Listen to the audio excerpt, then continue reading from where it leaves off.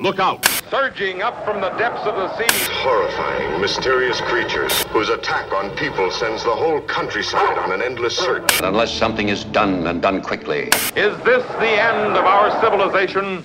You'll pioneer with us the perilous descent into the unknown. What does that mean? What are you even talking about? A deep, penetrating dive. In the last calm and reflective moment, before the monsters came. Humanoids from the Deep Dive. Welcome to the podcast Humanoids for the Deep Dive, where we dig deep into the meanings and contexts of your favorite monsters and monster movies.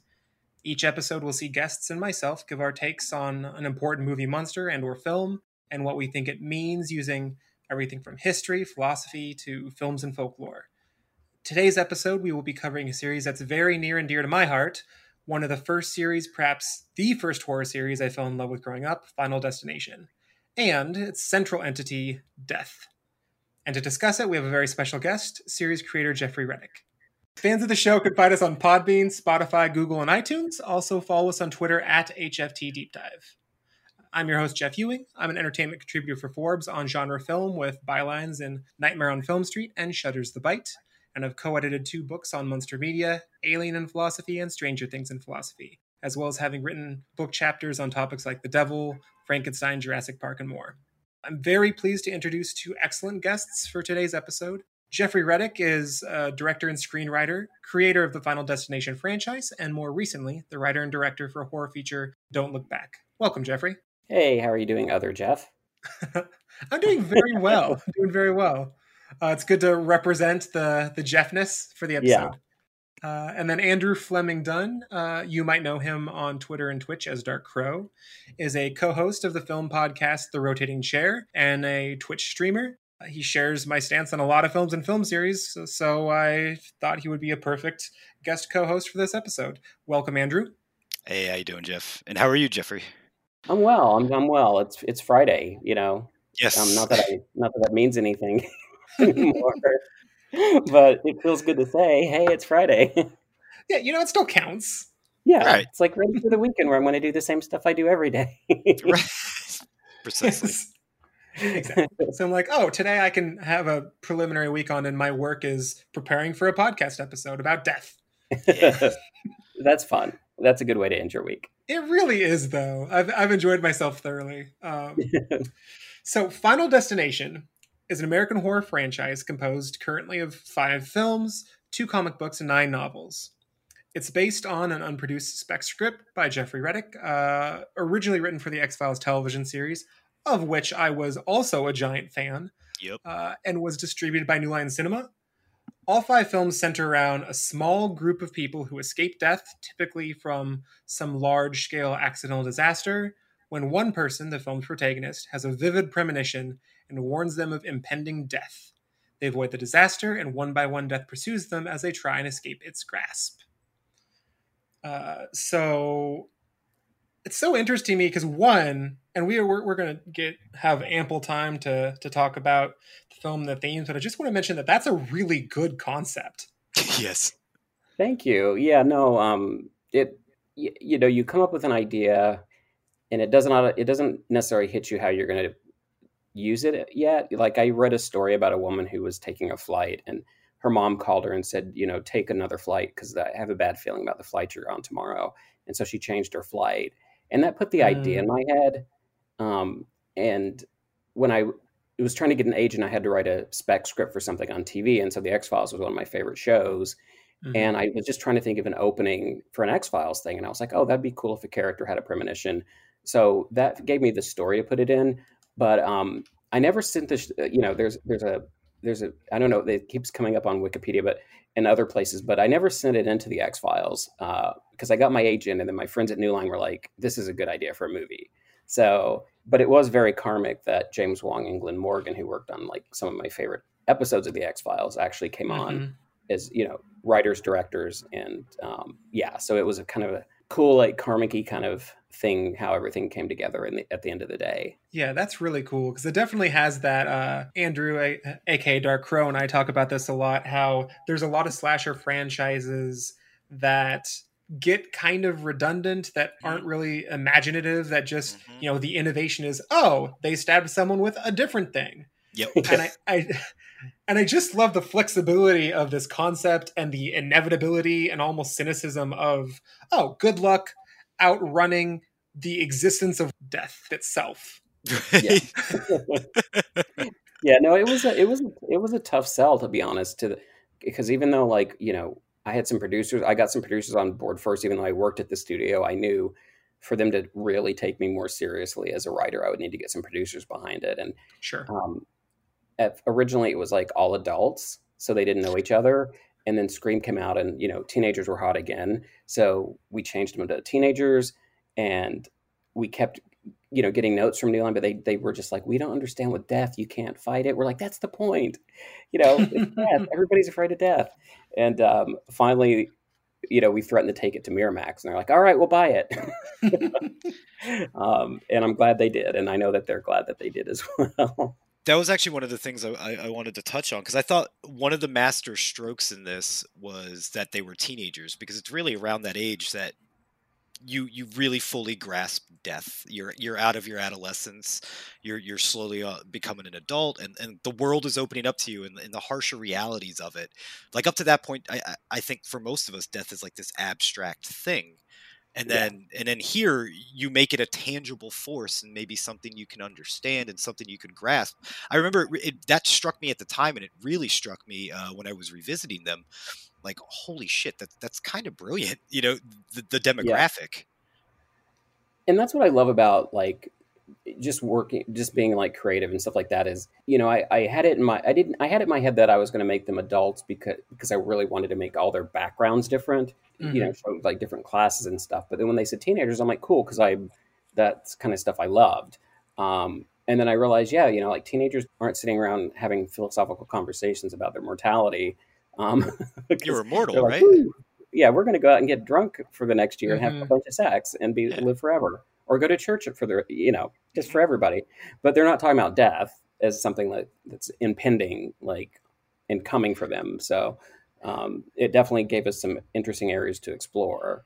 Yeah, I think another thing that's interesting too is there's always, in many of the films, there's at least one character that has a moment of teenage belligerence where they're like, I choose my own destiny, whatever. And this is after it's already been discussed, like, no, something's hunting you and you're doomed. They're like, no, I choose when I go, I choose when I don't. And that is pivotal teenage belligerence. Yes. Yeah. Yes. Yeah. And they always say that, and then they die. Yeah. I mean, I'll give it to Kerr Smith's character in the first one, who is probably one of my favorite teenage bully characters in any movie. Like, he comes on and I immediately am like, yes, this guy's hilarious. Like, I feel like he should be harassing people at like a ski school somewhere. Like, he's that, like, the prototypical teenage bully. And I think that's his exact line. I'm going to live forever. But that is your mentality then.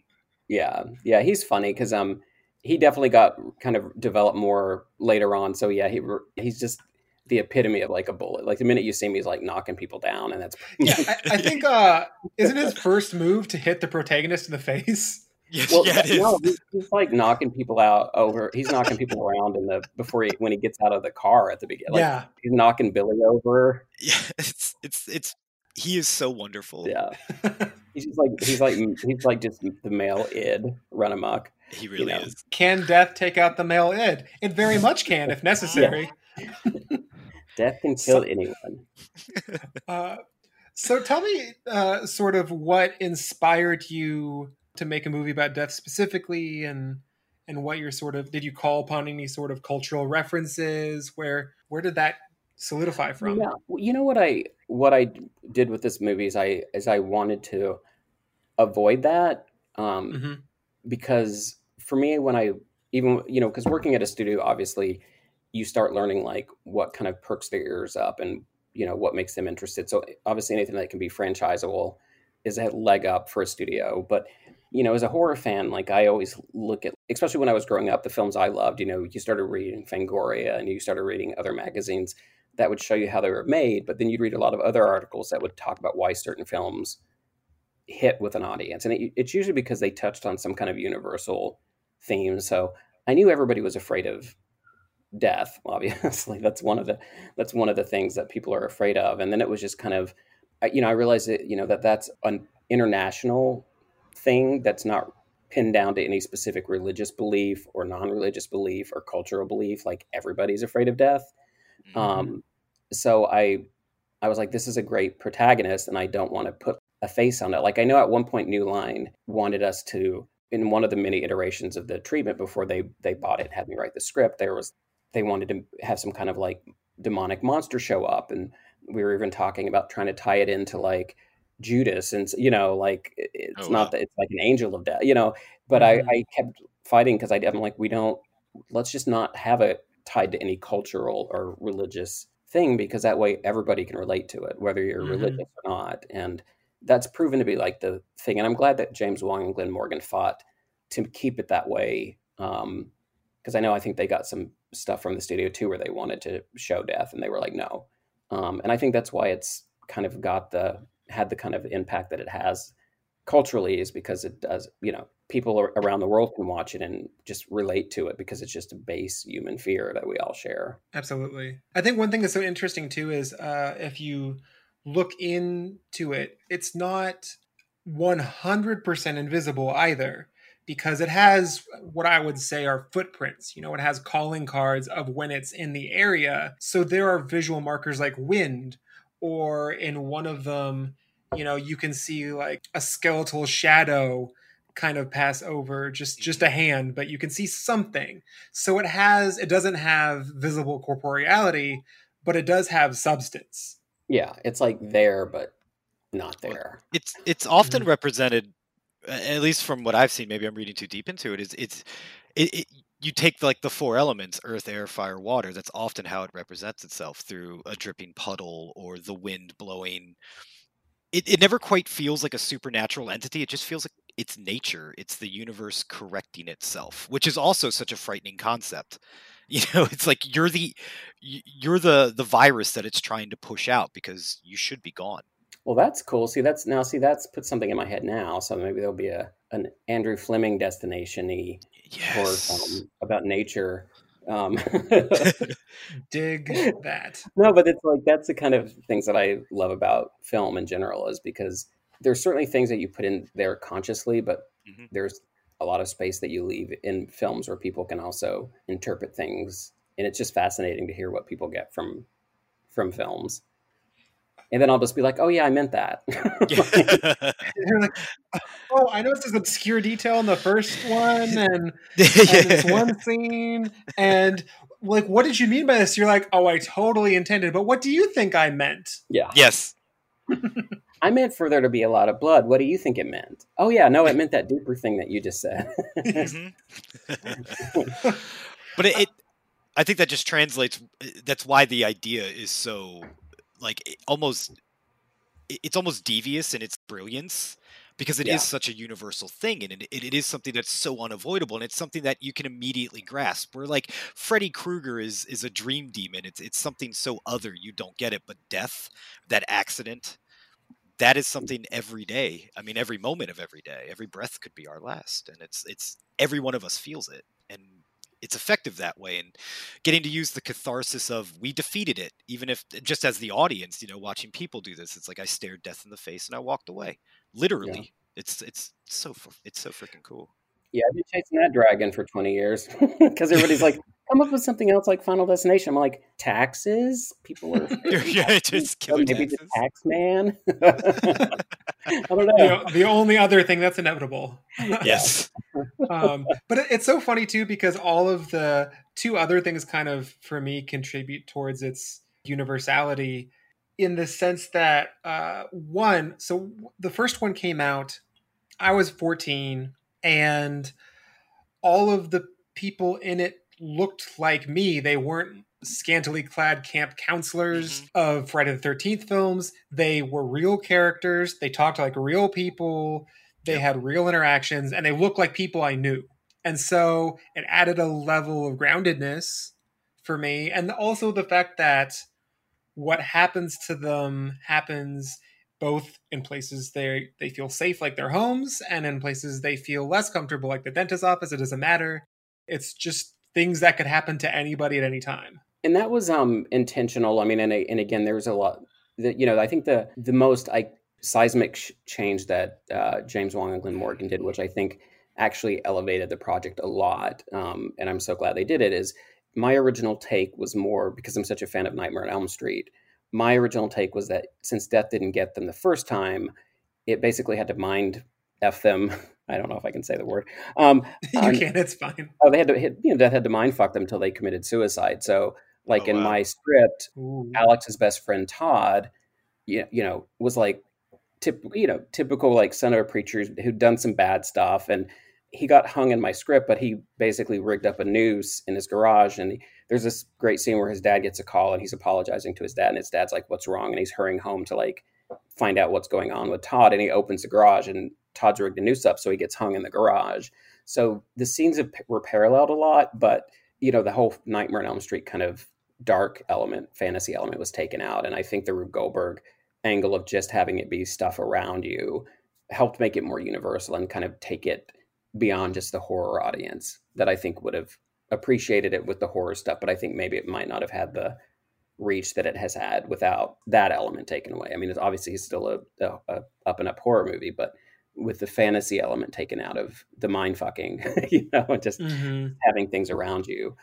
But yeah, I did that in my script originally, is like, just, you know, I wanted the kids felt safe at their homes or at church or at school or in crowd. You know, it's like death will get you no matter where you're at. I like that a lot, actually.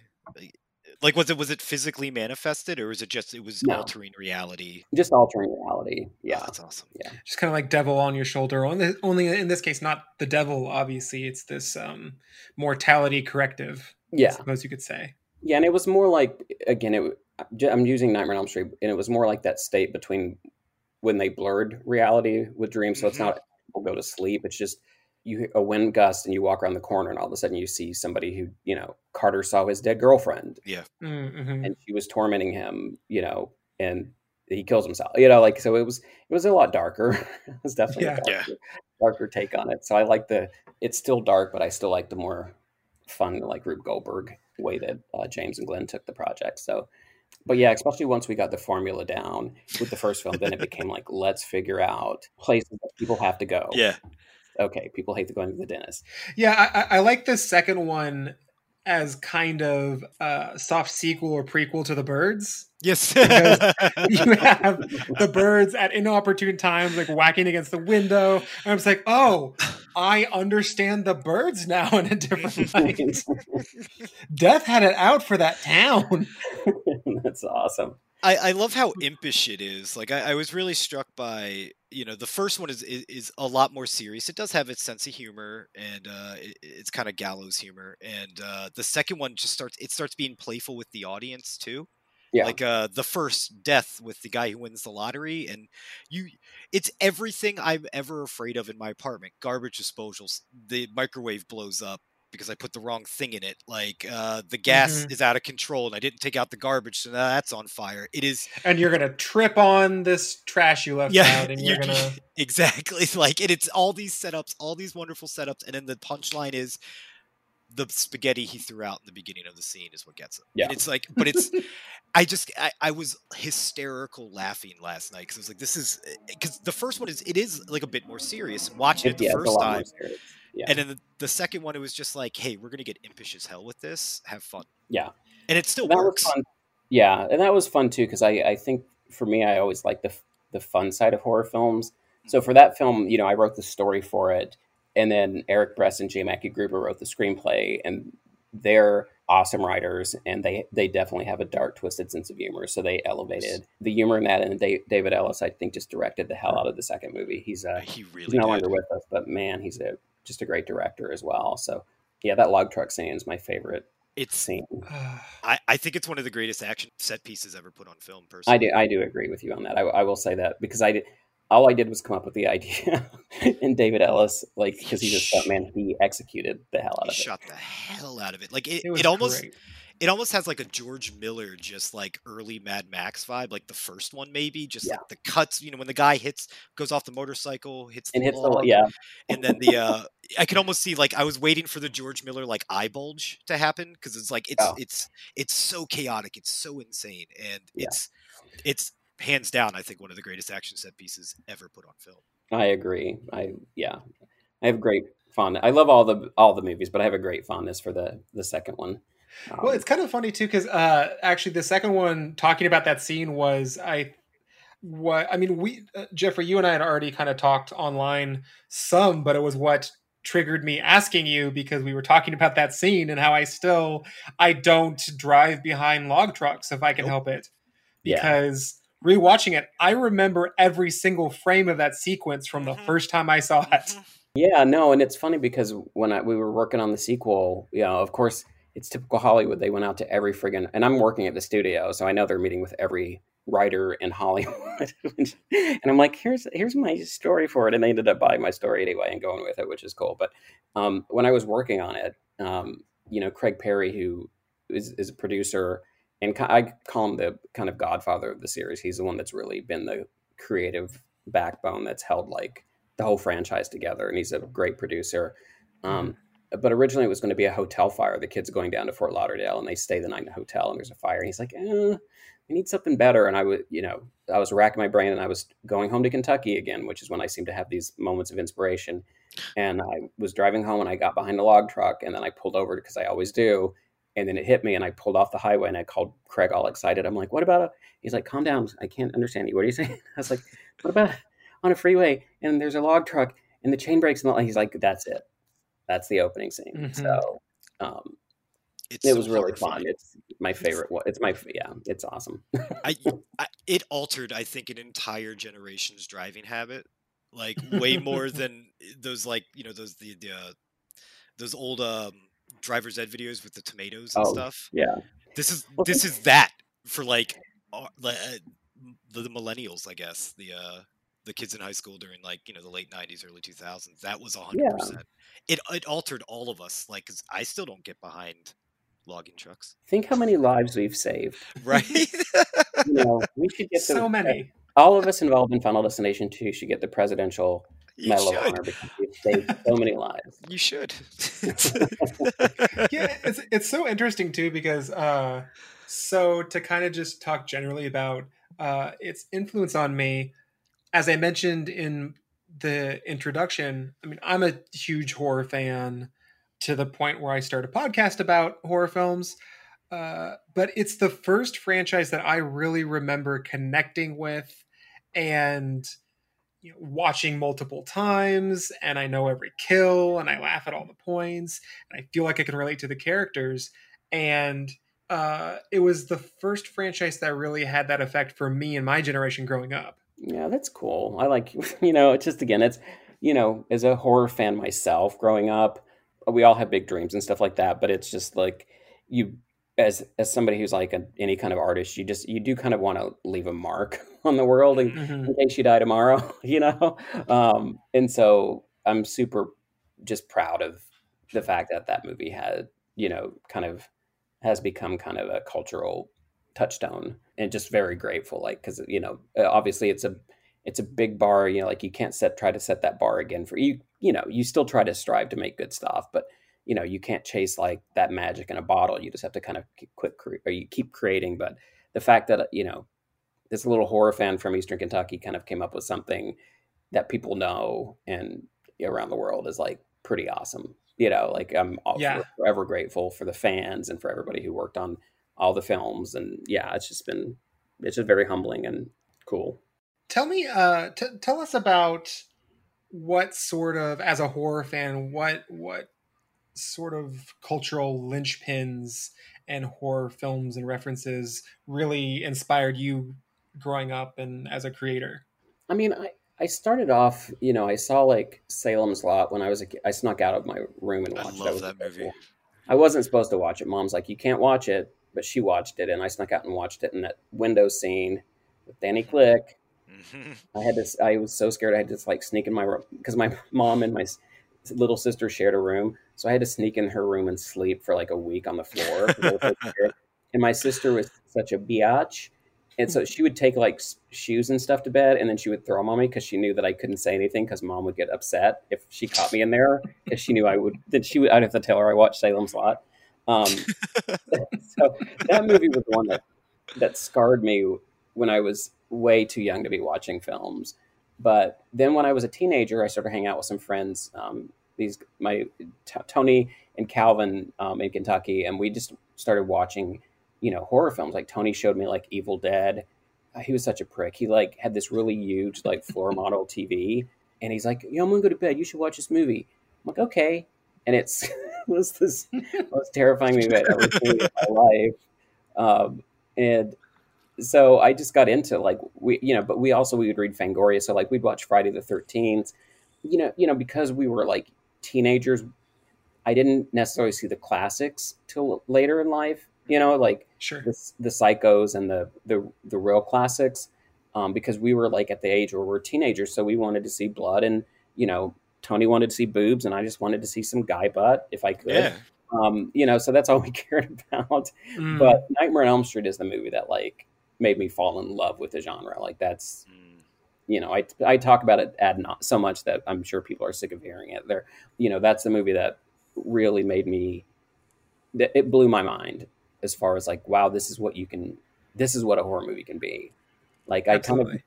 I knew the kind of the tropes of the other horror films. It's like, all right, pretty people are going to go in the woods and have sex and get killed, or a demon's going to do this. But with Nightmare, it's like I totally fell for the Tina being the lead, because I'd never seen Psycho, so I thought Tina was going to be the lead, and then she got murdered, and I was like, what the hell's going on here?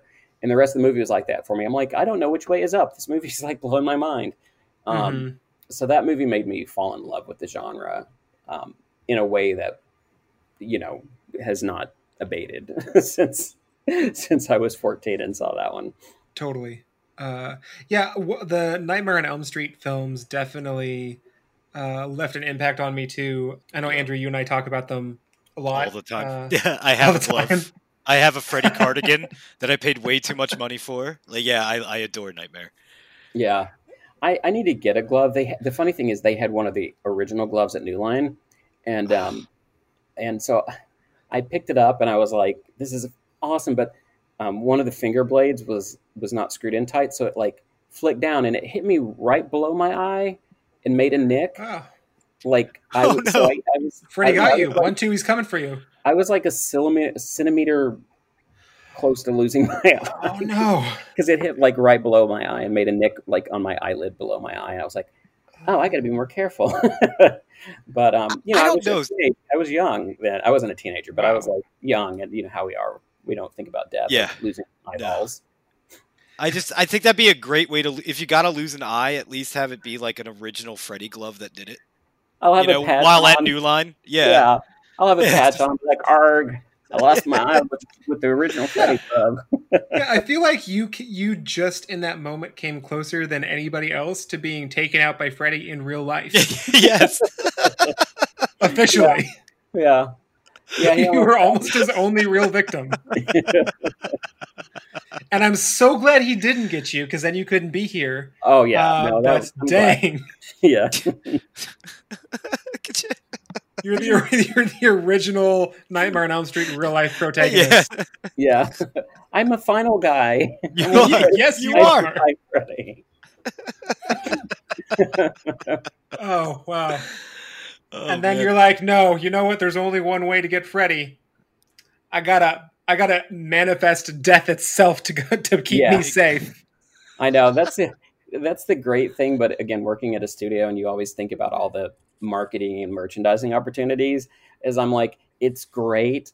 I'd rather have Final Destination be what it is, but man, I screwed myself over, because you can't have a Final Destination mask or a Final Destination toy.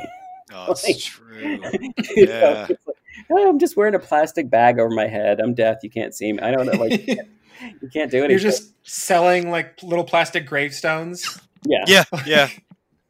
You can have a little funeral for all the people you lost to the forces of nature. Yeah. So it's so that's always been fun. It's like, nobody's ever going to dress up as Final Destination for Halloween, but that's all right. What you should do is you should market, and me saying this on the show means I can have a soft copyright claim, so I hope this happens. You can make a series of licensed costumes based off the things that kill individual protagonists. Oh, that's funny. Like, oh yeah, I'm the one that killed the guy in the intro scene of Final Destination 2. I'm that ladder. Yeah. I'm surprised they haven't done any of the. Sometimes they do those. I don't even know what they're called. I know what they're called. I'm blanking on them. Where they do like you can put the pieces together and it looks like a scene from a comic book or a movie. Oh, like a diorama. Yeah. Yeah. Thank you, a diorama. That was a fancy word. Couldn't Google because I didn't have time to Google. Yeah, I'm surprised there haven't been any Final Destination dioramas. Oh my god, that'd be great, actually. Yeah, amazing. I'm thinking about like everyone in the series, and I'm like, I'd buy that one, that one, that one. Yeah. Oh my god, it's funny they haven't done that. Was just because I've always wondered this. Where did the Tony Todd character come from, and like what is kind of like the intention behind him? Well, I can speak to that more from what Glenn and James have said, because I know in my original script, the character's name was Randall. Mm-hmm. And in my original script, because, they always tell you when you're writing a script, why is this happening to this person and why is it happening? Like, they make you answer those questions, but then a lot of times when they make the movie, they take it out. But yeah. When you're trying to sell a script to somebody. So originally I had it very clear in my script that Alex had the premonition because he wasn't supposed to die on the plane. Mm-hmm. So then he found out that everybody else was. So Randall ended up being the character that kind of came in and explained the rules and what was going on. And yeah, you can cheat it, but these other people. So I know that when James and Glenn came on, they kind of took Randall out or kind of created the Mortician character. And I think they intentionally left it vague as to who or what he was, because obviously he's close to death because he works as a mortician. He obviously is close to death, and he obviously knows what's going on. But I think again, I can't speak for them. I just, knowing their style, I think they kept him purposely vague so that you aren't sure if he's connected to death, if he's representing death. Because he says, "I'll see you soon," but he might just be saying that as a mortician. Yeah, to mess with them. Yeah. Yep. So, you always need that. You do have to have that character in a movie like this to kind of explain what's going on. Because it's such a weird you cheated death. Yeah. It's really hard to figure that out on your own. I've always pretended that he was just like a really drunk guy who was fucking with him. And like he ended up actually being absolutely right about the entire mythology. So he's like sitting there after Alex and Clear leave, and he's just like, well, that worked, I guess. Sweet. And he just goes about his day, Oh, that was fun. He's like a conspiracy theorist, and he's like, oh, shit. I was right. Yeah. They're like, how do I escape death? He's like, I don't know. You gotta have new life or something because it makes the calculations off. He just keeps being accidentally correct. Oh my God, that's hysterical.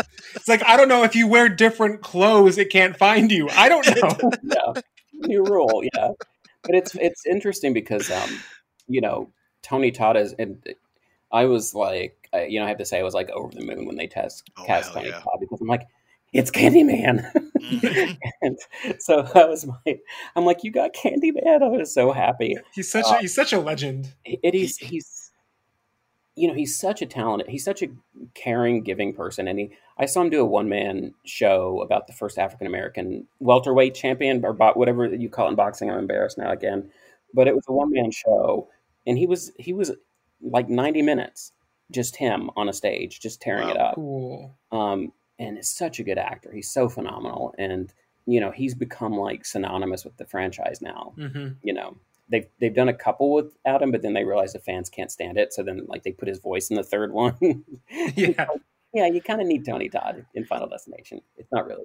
Because you believe like everything he says, like you could probably tell him to say purple monkey dishwasher, and I'd sit there and go, yeah, absolutely. Purple monkey that dishwasher. Makes total. Yeah. Yeah. Like, yes, I was thinking that the whole time. Yep. Thanks, Tony Todd. Because in those eyes of his, he's so fantastic. He's amazing. It's always a joy when he shows up. Yeah. No, that was like, and then that's a great another great blessing of working on something like Final Destination is Mhm. that you get to meet people that you've admired for so long. But he especially was like amazing, and I'm friends with Devon Sawa, who's brilliant. Awesome. He's a brilliant guy, and he's really He was so good in the series. He was really good. yeah, He he's an really is. amazing actor and just funny as hell in person and just down to earth. That's really awesome. I'm gonna assert my attention here. I'm gonna do a Candyman episode. Get Tony Todd on it. That's gonna happen. I've said it, so it's gonna be Yes, true. please. Yep. Yes, please. Just get a little Tony. Could you imagine that voice coming through your headphones answering your questions, Oh Jeff? man, I'd be so scared at the same time. Right? It's so authoritative. So how would you describe?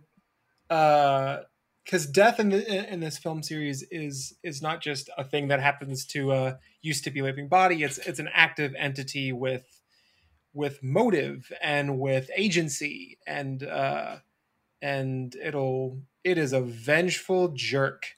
How would you describe death as conceived of for the Final Destination universe?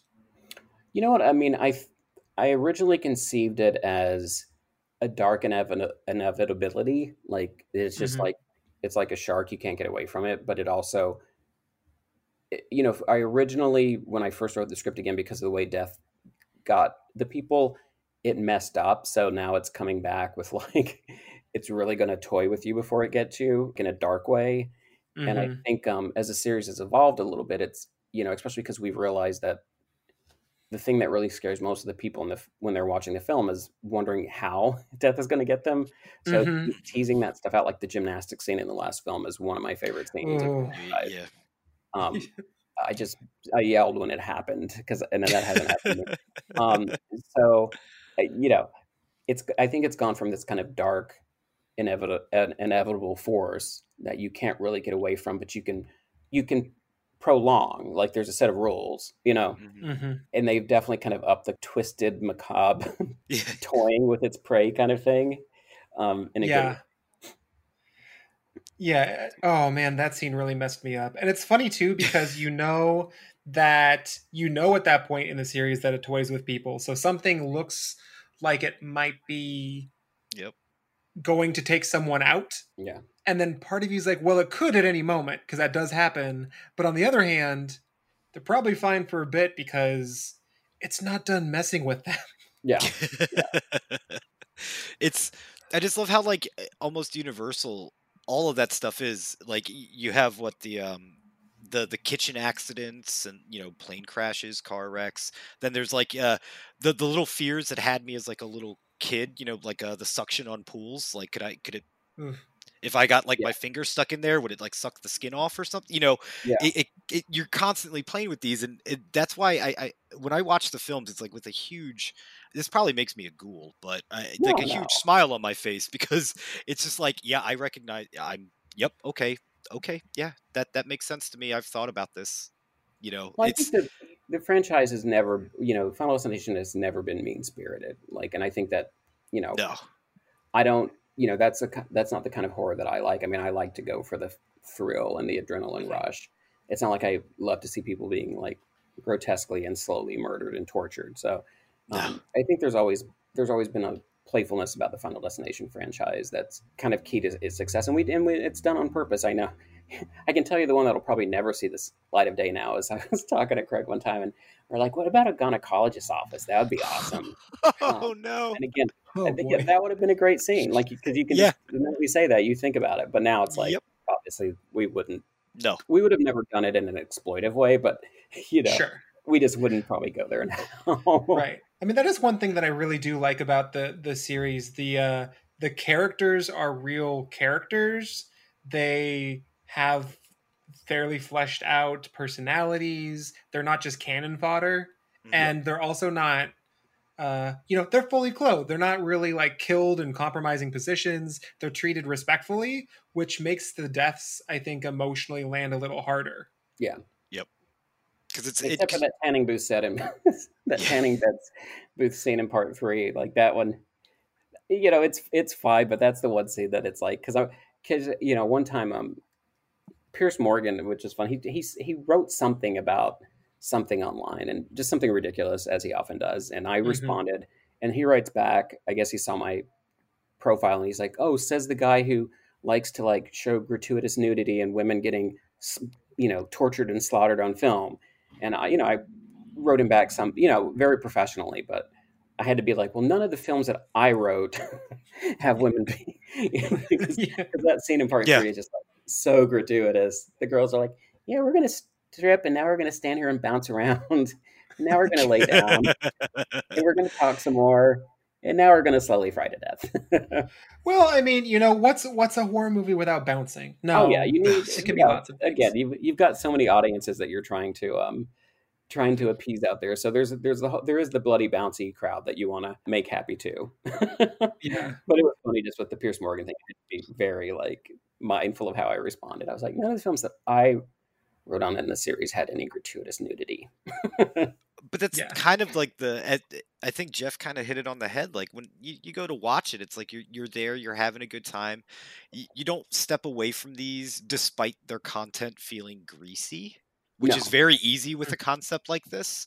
And it's that kind of like, it's that gallows humor, and it's a fine line between like, that is almost too morbid for me to be enjoying, and this is a blast. And the series, it's almost like a perfect, you guys never like really miss the mark at all. It's a perfect walk across this very delicate balance, and it's like bravo. Like watching them again last night, it was just like, holy crap, these are way more tasteful than I think other filmmakers might have done them.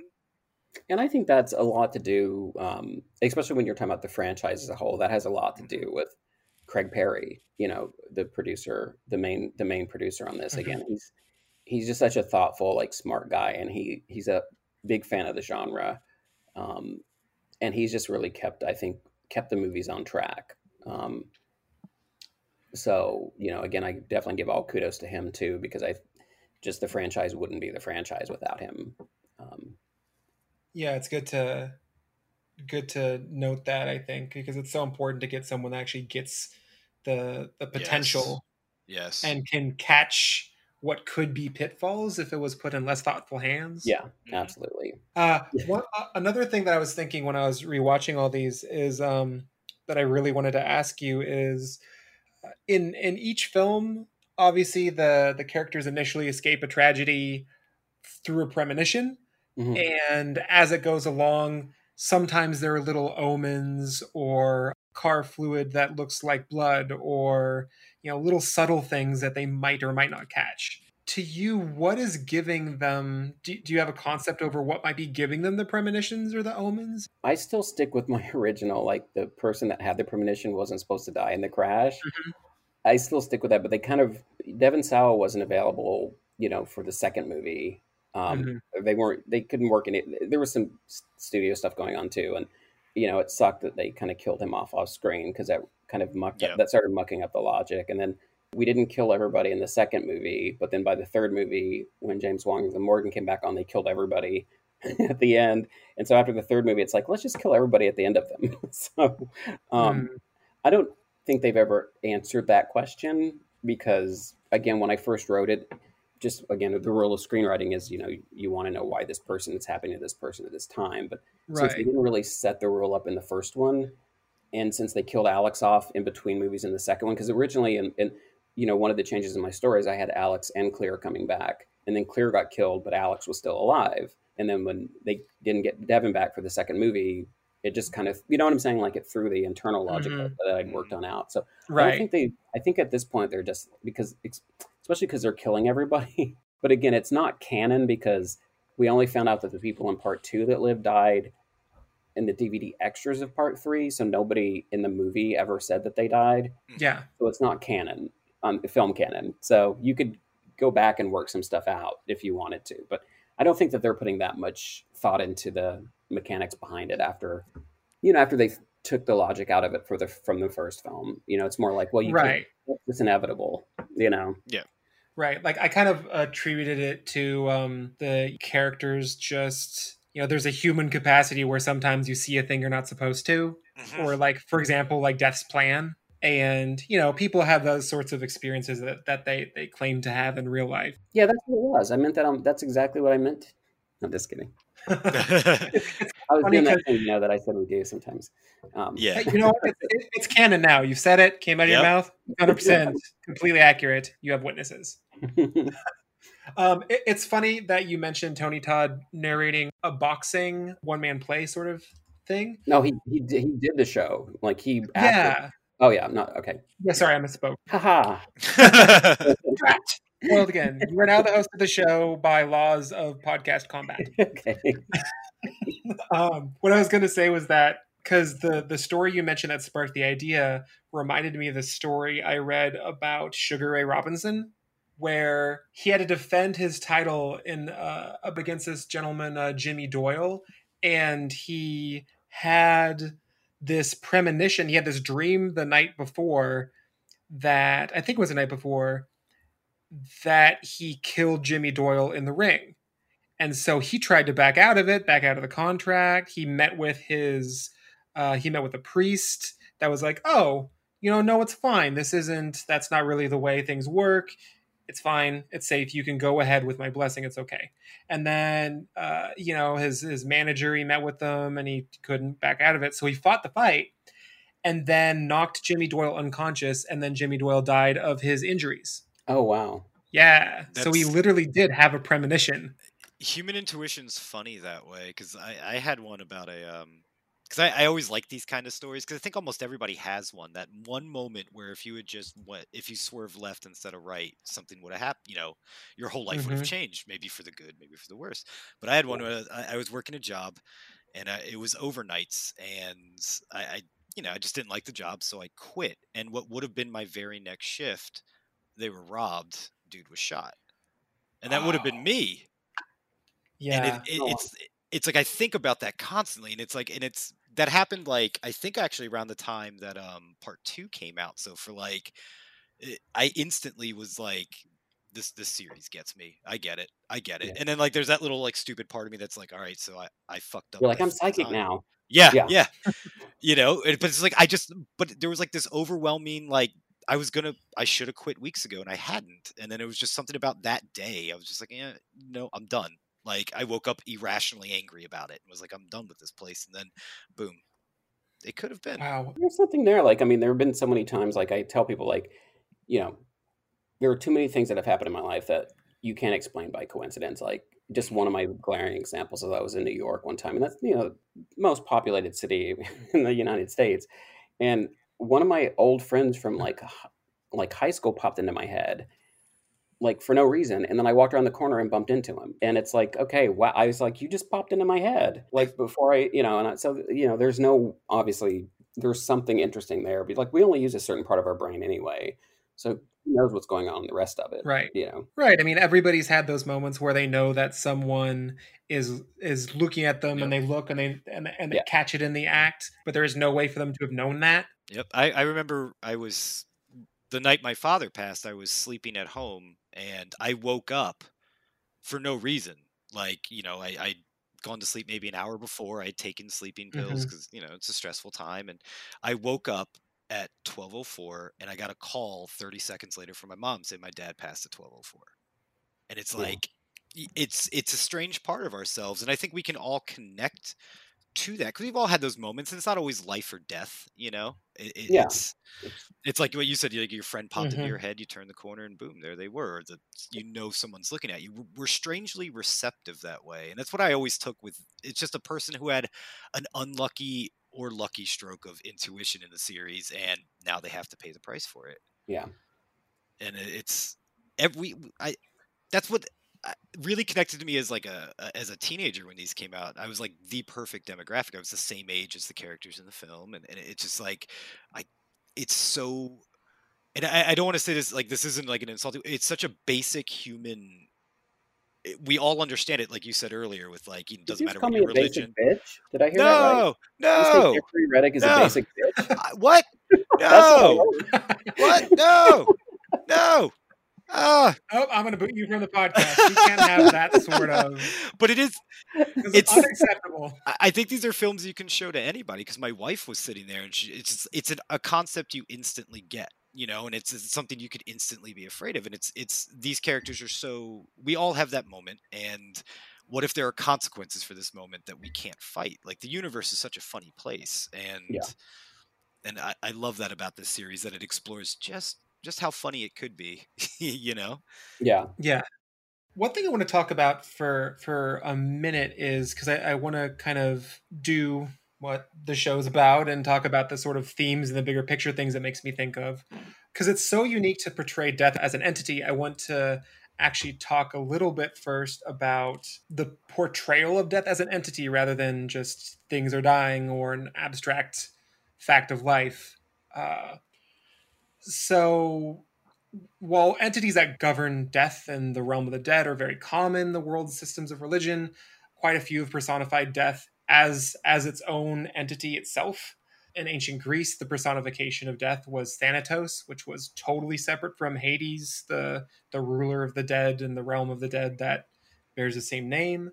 And you could catch references to Thanatos as an embodiment of death in Homer's Iliad, for example.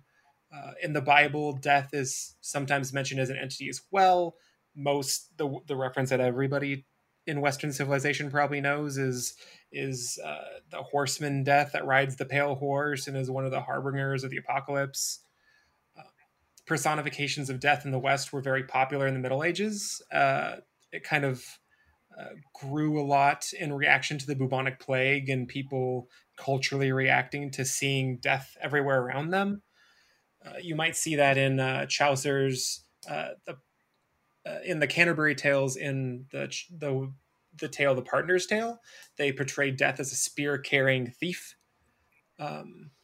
And often the most well-known figure from the Middle Ages is when we start to get this black-robed skeletal figure that we think of as the Grim Reaper. And that's kind of emerged out of that Black Plague context. After that, you'll find personifications of death commonly in Western civilization. In Book 2 of Milton's Paradise Lost, death is portrayed as brandishing his fatal dart. You'll see death embodied as an entity in Terry Pratchett and Neil Gaiman's novel Good Omens. Or, interestingly enough, death is also not always portrayed as the Grim Reaper. Sometimes it's portrayed as a woman. And in Neil Gaiman's Sandman series, for example, or the Marvel character that's this abstract, universal figure of death is sometimes portrayed as a Grim Reaper-like skeletal figure and sometimes portrayed as a woman, just depending on what plot device they need, I suppose. And then in film and television, famously, you'll have Bergman's The Seventh Seal. Andrew and I were talking about that. With death playing chess with a medieval knight during the plague, or parodied in Bill and Ted's Bogus Journey. You'll also see death in The Meaning of Life, or The Last Action Hero, or Meet Joe Black, the remake of Death Takes a Holiday. But for me, it's interesting too, because there's a long history of portraying death as an entity, but in television and film, other than The Seventh Seal, I think the Final Destination movies are probably the key tradition that kind of follows that in a way. That's cool. Which is kind of an interesting thing for me. Yeah, I mean, I you probably know more about the history, because I don't. That's really cool. I mean, I don't want to say this because then somebody will be like, "There was this death in this one thing." Yeah. It's okay. All podcast related complaints can be brought to Jeff. You can find me at HFT Deep Dive. But no, I mean, again, that's what kind of really made it a hard sell at the beginning. But I think that's what made it kind of stand out. And it's interesting when you start talking about the history of death, because when I was growing up, I was really into Greek mythology and Roman mythology. And, then I started, reading the X-Men, and then you saw, Mephisto, or hopefully I say his name right, otherwise it just sounds good. So, you had all these different representations of death that I've seen, through different cultures. But the idea that it's not personified, that it's just like, yeah, there's like a gust of wind, or you might think you see something flicker out of the corner of your eye, but there's nothing there, I think was always kind of crucial to the film and what's kind of made it withstand the test of time. Are you ever amused by how much people because we have this strange habit as a species to imbue things with a personality. Like I always think of that scene from Community where Jeff holds up a pencil and he's like, "Hey, this is Robert," and then he breaks Robert and everybody gets sad. Like we do this. We constantly we put personalities, and it's I was watching in the first one, it felt like I might just be an odd person, but it felt like it was almost, I kept thinking of Winston Wolfe from Pulp Fiction just coming in to clean up a mess. Like this thing, it's very, because it's less playful, it's less, let's say, mean-spirited. It's more just straightforward. Like, I got to take you guys out. Sorry. Yeah. And then in the second one, it's like, last time that was a job. This one I might want to just be doing for fun. Because it's just there's so many little weird fake outs, and it's constantly messing with them. And then as the series goes on, it's strangely playful, but it is just a gust of wind, But it's I'm imbuing so much into it. It's an ingeniously simple premise that because death holds so much in pop culture and in so much weight over our lives, because it's the ticking clock, right? It's we always have the guillotine over our heads, and you gave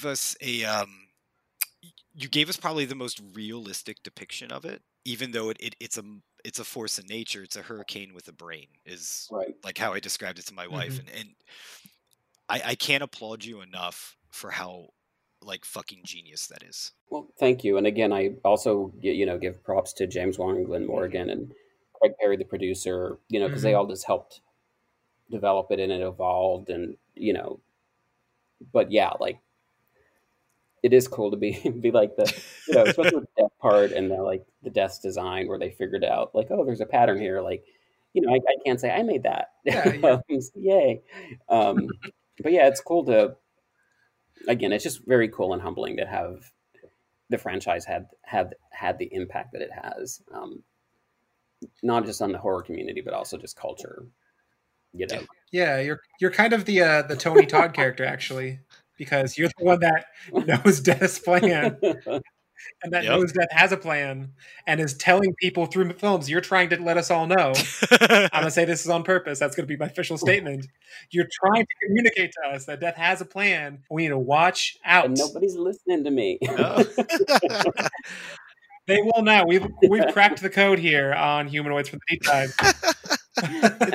One thing I wanted to talk about, sort of thematically, that I think is so interesting about the films on a meaning level, is that because even when you see the characters survive, perhaps they don't really survive, and it kind of it's the only sort of slasher, I guess you could say, antagonist that you really can't escape.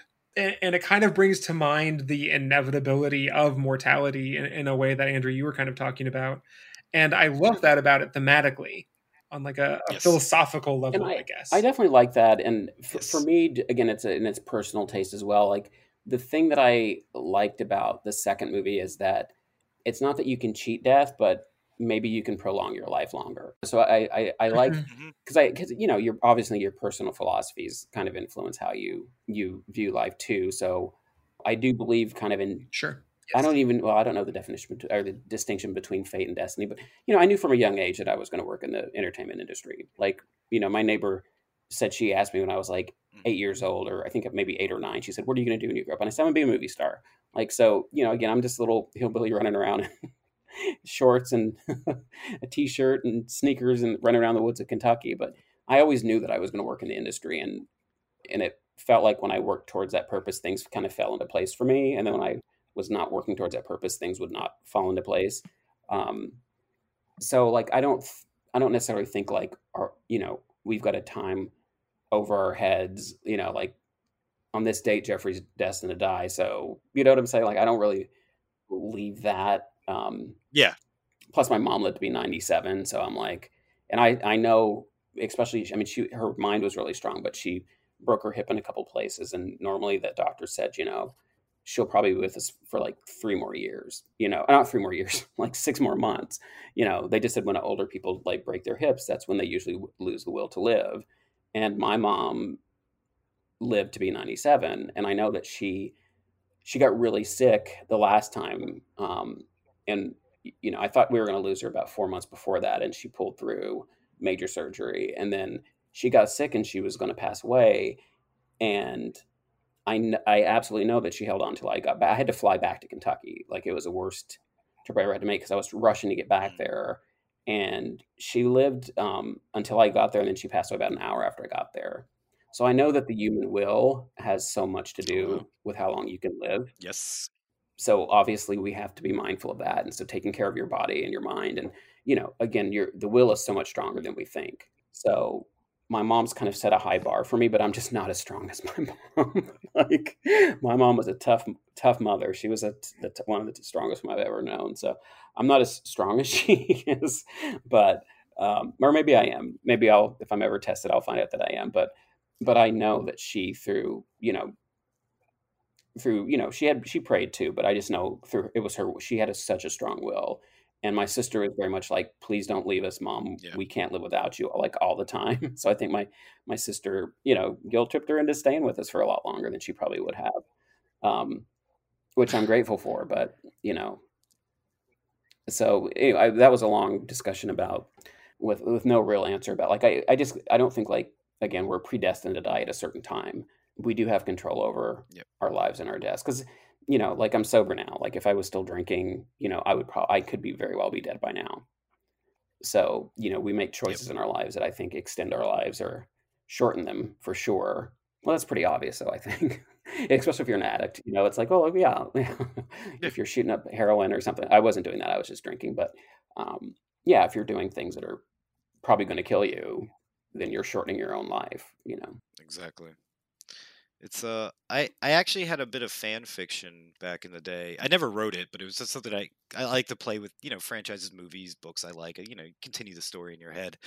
And did the idea ever cross your mind that maybe somebody had found within the franchise, somebody maybe could have found the key to immortality by constantly beating death's design, even to the point where they kind of defeat old age? The one thing that I thought would be fun is, if we stuck with the idea that the person who had the premonition wasn't supposed to die, and even I thought we could still work it into the mythology now, because, once death skips you, it's got to go through the other people. So that technically makes you invulnerable until death gets through the list again. So I thought it would be fun to play with the idea that death skips over somebody and then that person's invulnerable. And so they're always like, trying to like save the next person on the list. So you could have a lot of fun with that. Humanoids. We've reached the point in the episode where something unprecedented happened. My power went out mid-recording. What really happened is clearly that we got too close to leaking Death's design. We now resume. But yeah, I think right now it's interesting because the studio is very much like, if the formula's not broke, we're not going to fix it. So, I think any future movies, I don't think they'll deviate too far from the concept unless, like Chris Nolan comes in and says he wants to do a Final Destination. They'll be like, do whatever you want, Chris Nolan. Mm-hmm. Hey, I am back from the great beyond. What did I miss? I'm a whole new person. Me too. I'm straight now. That's how much knowledge Andrew dropped on me. You're like, just my whole life. I'm straight and I'm white now. I will never die. Sorry you missed that. That makes me feel really disgusting too. Some horrible guy. Let me tell you about the straight path. You know what's funny? So when we were initially talking on Halloween, Jeffrey, about you guesting on the show, I was watching Final Destination at the time, and so when you wished me a happy Halloween, I'm like, wait, I'm scheduling the creator of Final Destination about death. you wish me a happy Halloween while I'm watching Final Destination on Halloween, I will never die. Yes, good. I'm glad you took it that way, as opposed to like, am I going to die? I'm like, no, it's the opposite. It's a complete opposite. Exactly. I'm like, I am beyond mortality now. Nice. Do you get that a lot in life? Like, do you know when I'm going to die, Jeffrey? I get more like where people will send me stuff and be like, "Oh, I'm worried," and I'm like, then I just tell them I'm like, "Nope, I had a premonition. You're gonna be fine." You know? I knew it the whole time. Or knowing me, I've got an N. I've got a special N, so you're fine. I know all. I'll call Tony Todd and tell him to just say new rule. Only everybody that's not you can die. I was thinking about how frightening it would be and how much Tony Todd should like invest in this, where he should just record something that's like, "You're gonna die," and then he just sends it to people. Like they give him money to do this. Like, I'd love a message from Tony Todd telling me I'm gonna die soon. Yeah, he should totally do that Cameo thing, right? Is that Cameo where people charge? Yeah, I think so. Yeah. Just, but you're gonna die, and he just says your name. Take him like 20 seconds. He's making a few $100 each. Yeah. Yeah, I would happily have that ringtone or message or whatever. It's like my friend once, he met Wilford Brimley and he got Wilford Brimley to record his voicemail message. So it's like you call him up and he won't pick up and you just get Wilford Brimley talking to you for like 30 seconds. It's awesome. Oh, that's funny. Yeah. What were you talking about while I was in the Great Beyond? I don't remember. Nothing really. Just it was. What was the last part you remember that'll jar me? You were talking about Christopher Nolan. Because I was getting both of you at the same time, so it's like I couldn't understand either of you. Oh, okay. So we were talking about different kind of any different, I think, iterations going forward, and I said that the studio really is of the mindset if the formula is not broke, there's no reason to fix it at this point. So I don't think they'll change the kind of formula in the near future on any upcoming sequels. But of course, if somebody like Chris Nolan were ever to be like, I want to do a Final Destination and make it like Batman, they'd be like, okay, put a bat in there, we're fine. Was there anything that you really wanted that you thought personally would have been great to kind of shake up the formula or add a little, a nice little ripple into the films that just sadly wasn't able to make the cut? No, I feel like, with the second movie, I was able to kind of expand out the story and show that there is a ripple in everybody's life connected to other people's lives. I still think it would be cool to do kind of my more Nightmare on Elm Street-y kind of version, because my whole thing is like death can have a new design, and oh yeah, instead of the Rube Goldberg thing, have it be like death is mind fucking them again. So I think that with that kind of tagline, death has a new design, you can probably take the franchise in a whole bunch of different directions. I still have an affinity for my original, only because, I ended up ripping off some of the scenes from some other movies that I did just because they were cool scenes. But, I still love just Nightmare on Elm Street in that kind of reality bending world so much that I think you could go with that for sure. Yeah, I do think like in terms of a franchise, very few have that malleability. I think probably I would say just Nightmare on Elm Street, obviously, Hellraiser, and the Final Destination films. Yeah, it's because it's every film, distinct new pleasures, new characters, new Rube Goldberg devices. It's a series I've never gotten tired of, and it's a series that's actually been near and dear to me almost as long as something like my love for Nightmare on Elm Street, or I've really grown up with this, and it's stuck with me for 20 years. Like, I was having so much fun revisiting them like this past week. Just my mind was blown by like it was the exact same feeling I had when I first saw it in theaters when it first came out. And because I had to sneak into that because I was too young. Because you were so young. We know you're young. Yep. I was too. Yeah, you're both so young. Yep. I had a terrible babysitter. Yep. And I was like, oh, I want to stay up and watch this thing and eat ice cream. And then my babysitter was like, you are going to inevitably die. We all do. Yeah. Oh wow. Unless you do your chores. You're like, Exactly. "Okay, I'll do my chores." You go to bed at 9 or else. Oh no. So, and is there anything else that for you all thematically that it kind of recalls or brings to mind that I missed? It just, I don't know. I think it was taking something as abstract as the concept of death, because death itself is malleable. I mean, it could be disease, it could be a freak accident, it could be homicide, it could be suicide. You know, there's so many ways one can go, and you. The most ingenious thing that this franchise to me brought to horror was just the tangibility of death without having a Grim Reaper, without it being Freddy Krueger or Jason Voorhees, who are like the mechanisms for death, but like this thing itself. And even though you get these little shimmers, you know, like it's often that weird kind of black cloud that moves behind people, and it's to me just like it's there.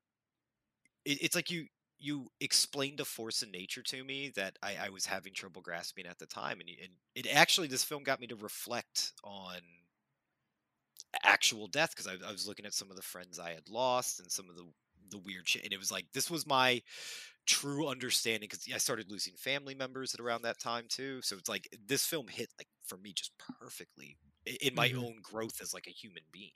Oh wow. And, That's that's just, yeah, I mean, that's just like, you never think about that when you're doing something.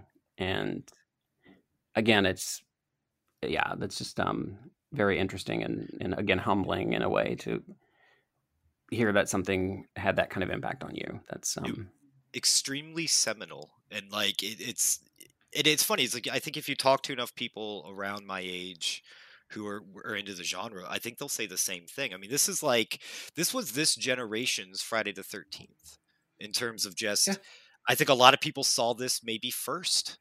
You know, this is one of the first big horror franchises. Yeah.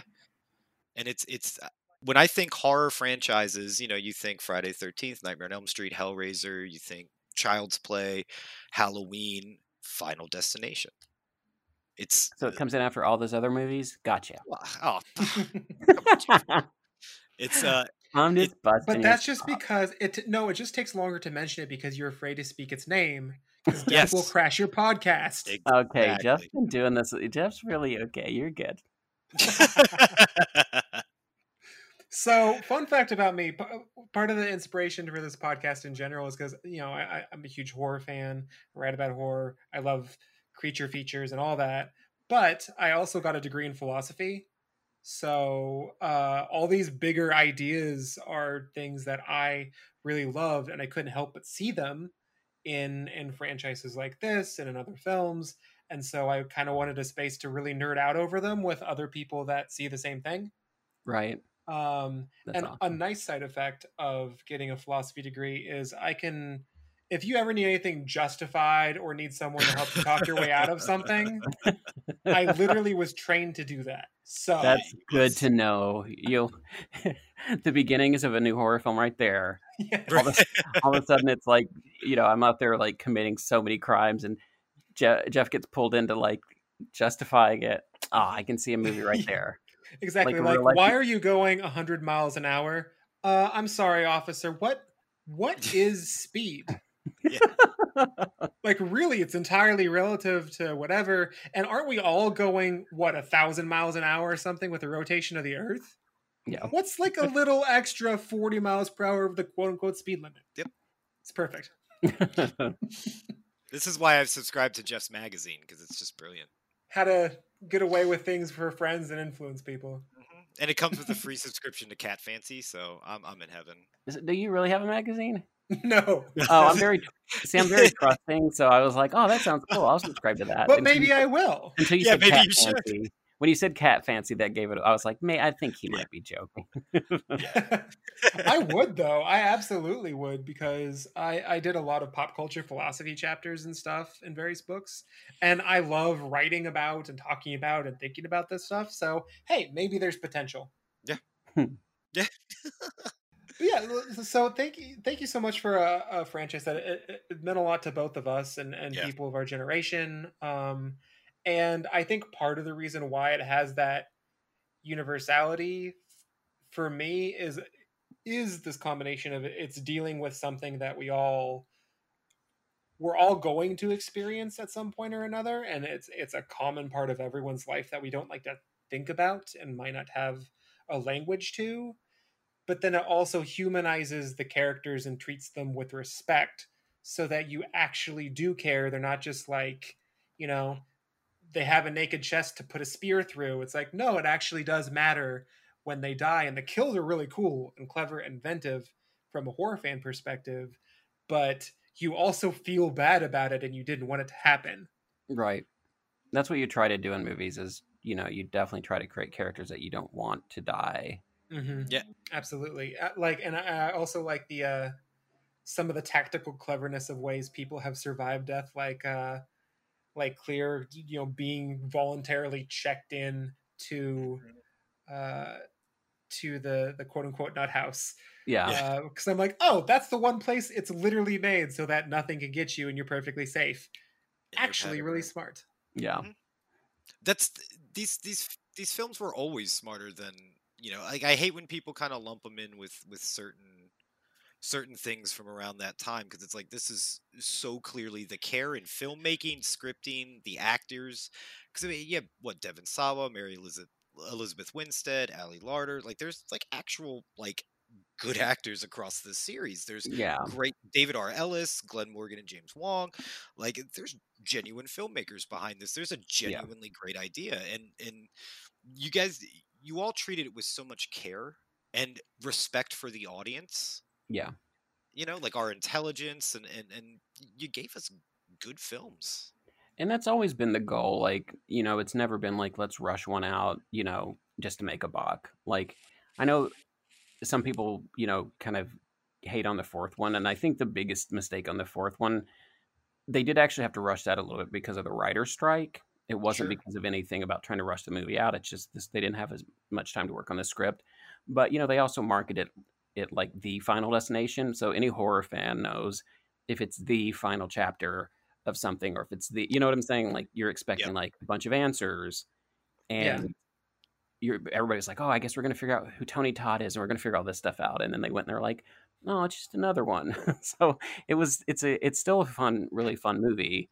But I think the expectation was the way they marketed it, like, oh, this one's going to answer all the questions and be the final chapter. So, you know, I think that the expectation was so high for that one, but it did very well. But all that to say, like, you know, there's a lot of care put into these films. Like there are a lot of scripts that come in that, you know, the studio and Craig Perry, that, you know, they'll have somebody work on something or submit something. And they're like, it's just not work, you know, so it's not like they're like, let's just rush something out and make a buck off of it. You know, that's why there's only been 4 sequels, you know, as opposed to like 25. Like Final Destination Goes to Hell, Final Destination in Space. In space, oh, man, Final Destination in the Hood. Yeah, they haven't done. Yeah. I would totally see Final Destination in Space, though. Right. It's just like they could. I mean, because that's kind of the amazing thing with the franchise is we talked about malleability. Is like you could have annualized this. We could be on Final Destination 20, and I would kind of be okay with that because it's death. You know, you don't have to keep coming up with a reason to bring it back because it's always there. Well, I know at one point there was a Craig was working on like almost a Game of Thrones take on this, and there's a trailer he had made, and it's floating around online somewhere, that they were going to do, and I was like totally like, that's fucking awesome, you know, like Final Destination in the medieval times. And then but the studio was like, but people were, the studio was like, well, but the reason people relate to this is because it could happen to them. So if you put it in medieval times, they can't relate. I'm like, do you not know how big Game of Thrones is? Like, yeah, or like if you look at like What the Witch, right? It's period accurate, but you really do care and you find relatability in it. Yep. Yeah. Yeah. It's also because the concept's so fun. Like my mind is already racing with what medieval Final Destination could have been. Oh yeah, you know, I'm thinking just every accident involving a suit of armor and like a blacksmith shop could be. Oh, yeah.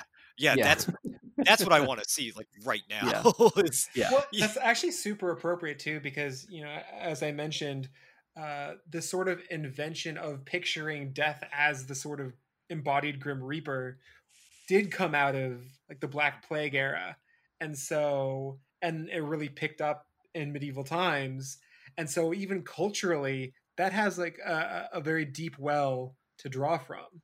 Yeah, because I Yeah. sometimes like to think that maybe death just tipped its hand. Maybe the trap wasn't necessarily a physical object, but like you think about the Salem witch trials, maybe those people had avoided something they shouldn't have, so it Yeah. set forth this thing in motion. And it's like, because you do kind of get that it likes to it likes to play a little bit. It gets a Yeah. little playful with things. Like you can tell it's like setting up Mousetrap. Like the anticipation is like you set up all these traps slowly, you get everything perfectly in place, and I can imagine Death just grinning as he's like making sure that the aquarium leaks onto this particular outlet. Yeah, and then the leak, pulls back in afterwards to make it a mysterious. Yeah. Yeah, they did that one in the first one. That I have gotten a lot of questions about that, and it's interesting because again, there's a director brings their vision to a film too, and like that's kind of the only one of the films I can think of where Death kind of did something and then kind of hid what it did.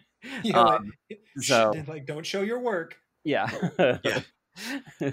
So what do you gentlemen have going on next? What are your current or your next projects? Anything you'd like to pitch or let the audience at home know about?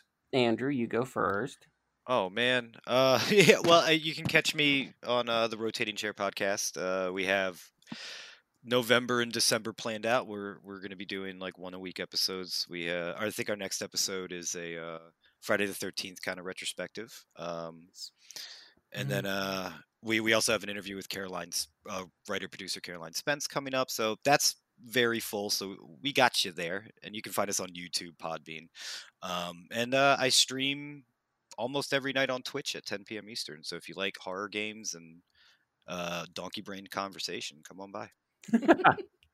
I'm so bad at horror. Like some of my friends do horror trivia, and I'm like, they keep inviting me, and I'm like, guys, you don't understand. Like compared to you guys, I'm like I would just be embarrassing to have on your team, because I know horror, but I don't know the driver's license number of Christine, my friends know that stuff. I'm like, they're just I just would be embarrassed. They're like, come on. I'm like, no way. What did Laurie Strode have in her left pocket in Halloween 2 in the 15th scene? Yeah, right. I have considered that, and I mean, there are people out there. It's interesting. That's the thing I love about horror geeks is we're like the stuff we get like fixated on. Like there are people that know everything about one movie, like. Yep. Every single thing they watched it, they know every frame of one movie. Mm-hmm. And there are other people that know everything about 20 movies. And then there are other people that know everything about 100 movies. So it's like, yeah, it's cool. It's a cool community for sure. We're so insanely hyper focused on stuff because like I can't think of any other genre where it's like, do you know the makeup artist for this film? Because I know all about. Let me tell you about Tom Savini. Let me tell you about Dick Smith. We know our people, and our heroes are the craftsmen behind film, the writers. Yeah. It's funny you mention that because my second episode will drop on Monday, and we cover the Gill Man and Creature from the Black Lagoon, and I made sure to talk about both of the people that played the monster, one underwater, one on land, and the creator of the costume, Millicent Patrick, who designed the Gill Man, because it's so central to these figures in these films. And horror fans do care a lot about that, and other people might not know. Yeah. And it's the one genre where, I say this all the time, like, you don't go, well, there aren't conventions for a lot of the other genres, but if you go to like a lot of the other genre conventions, the people are there to see the stars, the actors, like the horror is the one place where it's like, we want to know the makeup artists and the writers and who did the costumes and who made that t-shirt, it's like, I love it. Like I love that convention.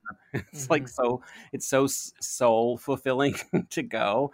People are like, oh, I guess you get sick of this, don't you? I'm like, trust me, in Hollywood, nobody gives a flying frig who the writer is on something. In features, like in TV, it's different. But if you're in features, they don't care who the writer is. I don't know. I think we're like the one genre where like horror fans love with their entire heart.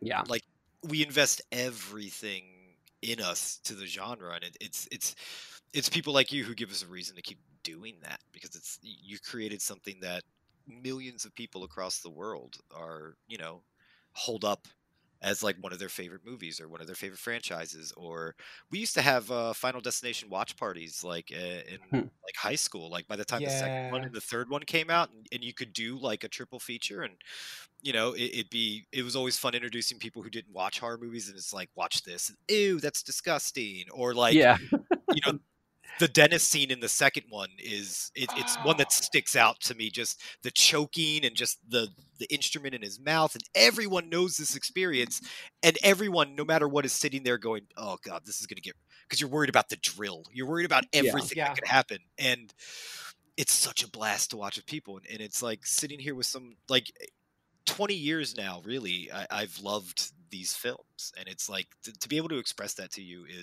it's an honor. Like you've touched a significant portion of my life. Well, thank you. And again, the feeling's so reciprocal, because obviously, as a fan myself, it's great to hear that. But just as somebody who works, like, again, if it wasn't for fans, we wouldn't, we would just be trying to be creative in a vacuum. So, the fans are what kind of keep every creative person I know, like the fans are what keep us going during all the lean, rough times, because it's always it's a rough business, obviously. So you hold on to your successes, and you hold on to your fans, and you hold on to the love that's out there, and you kind of give it back. And it's just a great community. So yeah, that's another thing that I've noticed about the horror community specifically, is that creators and the actors and the writers are typically fans themselves, and they also really connect with fans. And so there's a lot more, it feels like a lot more openness in the community to actually just reach out and be accessible, and to engage with, fans of the series, fans of the films, etc., more than I think in some other genres and parts of the entertainment industry. Yeah, I would agree. I would absolutely agree. It's just been an absolute pleasure. I'm really over the moon right now. Yeah, honestly, it's been a completely. Every now and then I have an experience where I'm like earlier period Jeff literally wouldn't understand my life right now. Right. This is one of those moments where I'm like, wow, like high school Jeff, who never, who felt kind of on the outside looking in a lot and didn't really have a community that I felt I connected to. If I were to explain him today, he would be like, you're not future Jeff. Future Jeff is lying to me. What the hell are you? Well, I guess I should be more douchey and just not talk to people. There you go. I don't want to. I feel like you'd be bad at being douchey, though. Yeah, I right? Really horrible at being. Yeah, I haven't even tried, because I can't even get halfway through being douchey. I think the only time I ever said, "Do you know who I am?" which I can't believe I ever uttered those words, and I want to smack myself, was when I was really drunk. And again, I quit drinking 13 years ago. When I was really drunk at a party, and they were trying to throw me out because I was so drunk, and I was like, "Do you know who I am?" And I was like, "Oh God, you should have thrown me out and kicked me in the face for saying that." So yeah. You know what? That happens to me at the Olive Garden all the time. Yeah. But they don't kick you out because when you're there, you're family. So they're just like, oh, that's Uncle Andrew. Yeah. Dark Crow, you bastards. I play games online. Don't you know what my score is? Oh. Jeff, what do you have? What have you been up to as of late? It's been a really interesting time. I directed my first feature called Don't Look Back, which just came out like on the 16th, so it's on video on demand right now. Perfect. I'm one of those horror fans that I hated when people that made horror movies were like, it's not a horror movie, it's a psychological thriller, because I just say it's a horror movie. But I have to say, because it's an indie film, and it's really quickly, it's about some people. The setup is people are comparing it a little bit to Final Destination, which I think is not in the right way, because it is about a group of people who witness somebody being fatally assaulted and don't help, and some people videotape it and it gets out to the public. So somebody or something starts killing off the witnesses, and our lead character thinks it's supernatural. The other people think it's a killer. She's trying to solve the murder in the park to kind of stop it. So I wrote it to be like a what's doing it as opposed to who's doing it. So it's not horror traditionally in the fact that, I can't really show the killer or the kills because I can't give away what the mystery is, So Right. it is more of a mystery with horror elements in it. But I'm excited. It's my first time directing. That's awesome. Indie budget, but I think we got a lot done with it, and there's a lot I was trying to say in the movie, and when I read the reviews, like the reviews that don't like it all seem to be comparing it to Final Destination and how it doesn't have the stuff that made Final Destination. It's like it doesn't have the big set pieces and the bloody, and it's like that's not what I'm doing. And then the places that really like it seem to really spawn or really spark to the all the kind of thematic stuff that I'm trying to do with the film. So, and I also got to cast my first black lead actress in a oh hell yeah, that's awesome. So I was really, and she's amazing. So I got to I got to cram a lot into the movie for the limited resources we had. So that's out now. So I'm really excited about that. And I'm that's working great. On a couple of animated cartoons for Netflix, which is funny. One of them they've announced, but it's a spinoff of the Usagi Yojimbo comic book.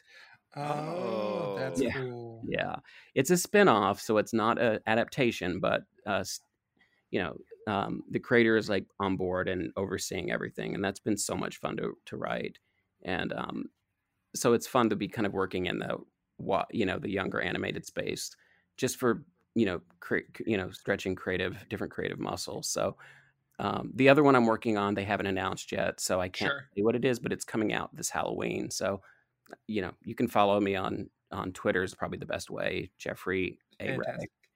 And I'll keep everybody posted on new stuff, and the rest of it's just hustling. You know how this business is. So many times it's like, oh, we're going to make this. We're close to making it. This is in pre-production. This is in Okay, then we're not in production anymore at all. So it's like, there's a lot of stuff I'm working on, but those are the and I also produced a film called The Call that just came out this past weekend with Lin Shaye and Tobin Bell, and it's a straight up horror, fun indie film. Tobin Bell's great. God, I love Lin Shaye. Yeah, and like Lin from just The Nightmare on Elm Street, Alone in the Dark Days. I knew who she was, and she's Bob Shaye's sister who ran New Line Cinema. So, I have always known her work, and I got to meet her finally, years ago, and we got to work with her on a project called The Final Wish, and I just adore her as a person. And then we got to work with her again on The Call, and then I got to meet Tobin Bell, who was just like the nicest guy.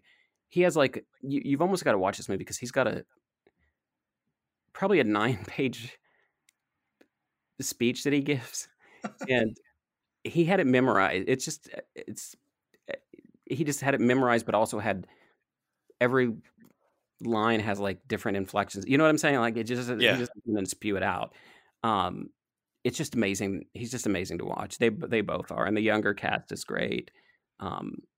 So it's been a fun Halloween. I mean, obviously, I wish things weren't going on in the rest of the world, right now. Right.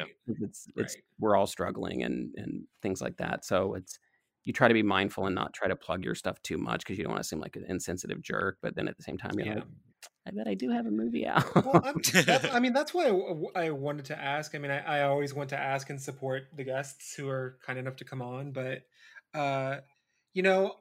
on the one hand, I 100% get why, you want to be thoughtful. But on the other hand, at least, and maybe this is different for me as somebody that, I write about film and television all the time. And so it's really depressing at a certain point to be like, oh, all the news is bad for months. Yeah.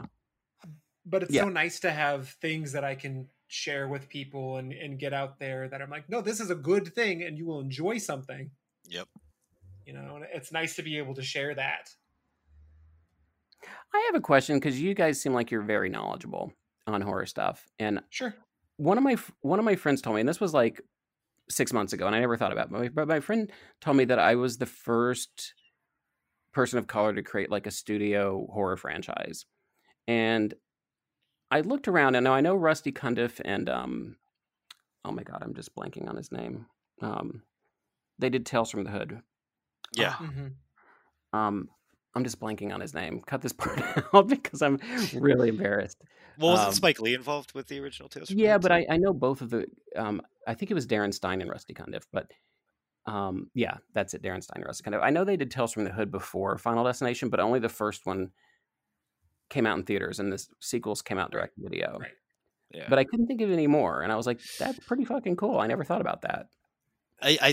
In terms of franchises, yeah, because I'm thinking like you got Ganja and Hess, you have some of I consider like Petey Wheatstraw by Rudy Ray Moore to be like a horror comedy. I mean, he fights demons in it. It's but yeah, no, I think maybe because James Wan came out after me. Yeah, right. Because he's the king of horror. Yeah, you paved the way for James Wan. You beat James Wan by like a year or two, right? Thank you, James Wan.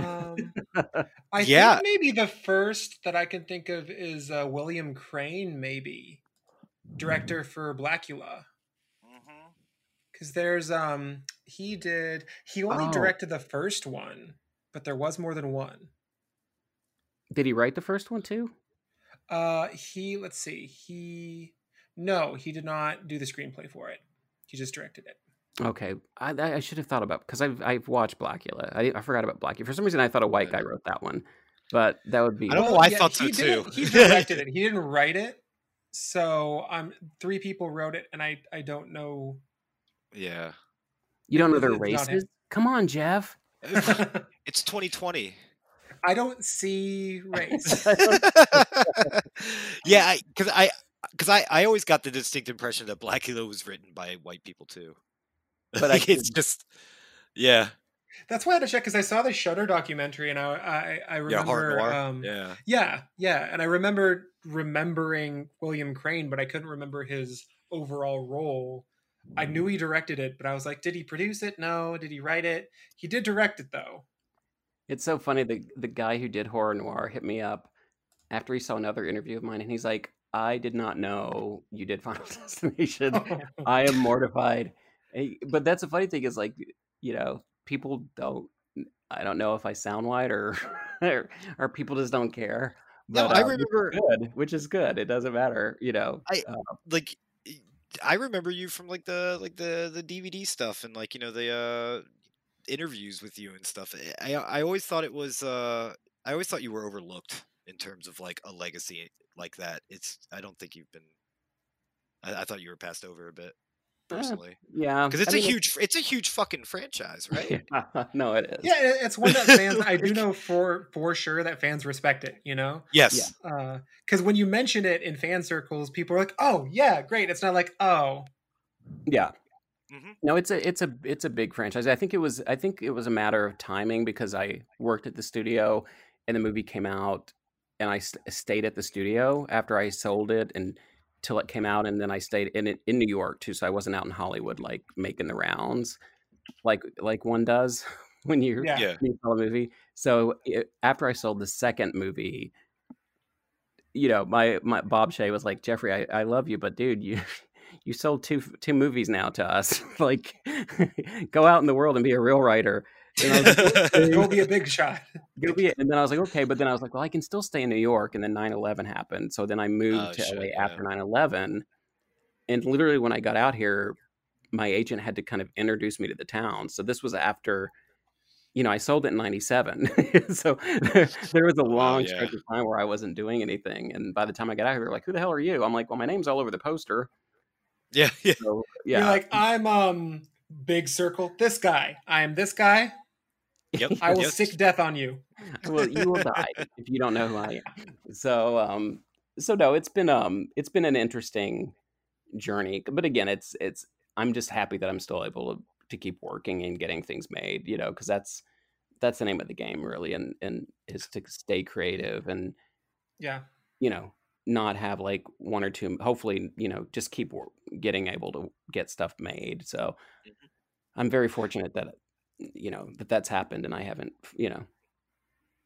fallen off the map or the wagon. Yes, on both. Well, thank you for being on the cast. It's been a legitimate, true pleasure. Definitely, I've had a blast too. Yeah, I'm so happy to hear that. If you ever want to come on and chat about any monster movie or monster, whatever your choice, let me know. Okay, absolutely. And if you guys ever want me on again, or if you think of something you want to chat about, hit me up and let me know when this comes out, and I'll promote it and everything too, of course. Oh, Thank wonderful. Thank you. So it'll be 3 Mondays from now because I'm doing it bi-weekly right now. Okay, you'll definitely have to remind me. I will. I'm so even if it was next week, I'd be like, remind me. As a courtesy, I wouldn't just be like, you didn't remember. How dare you? We leaked Death's plan, and he tried to destroy my podcast. And you're like, and you said you couldn't be a douche.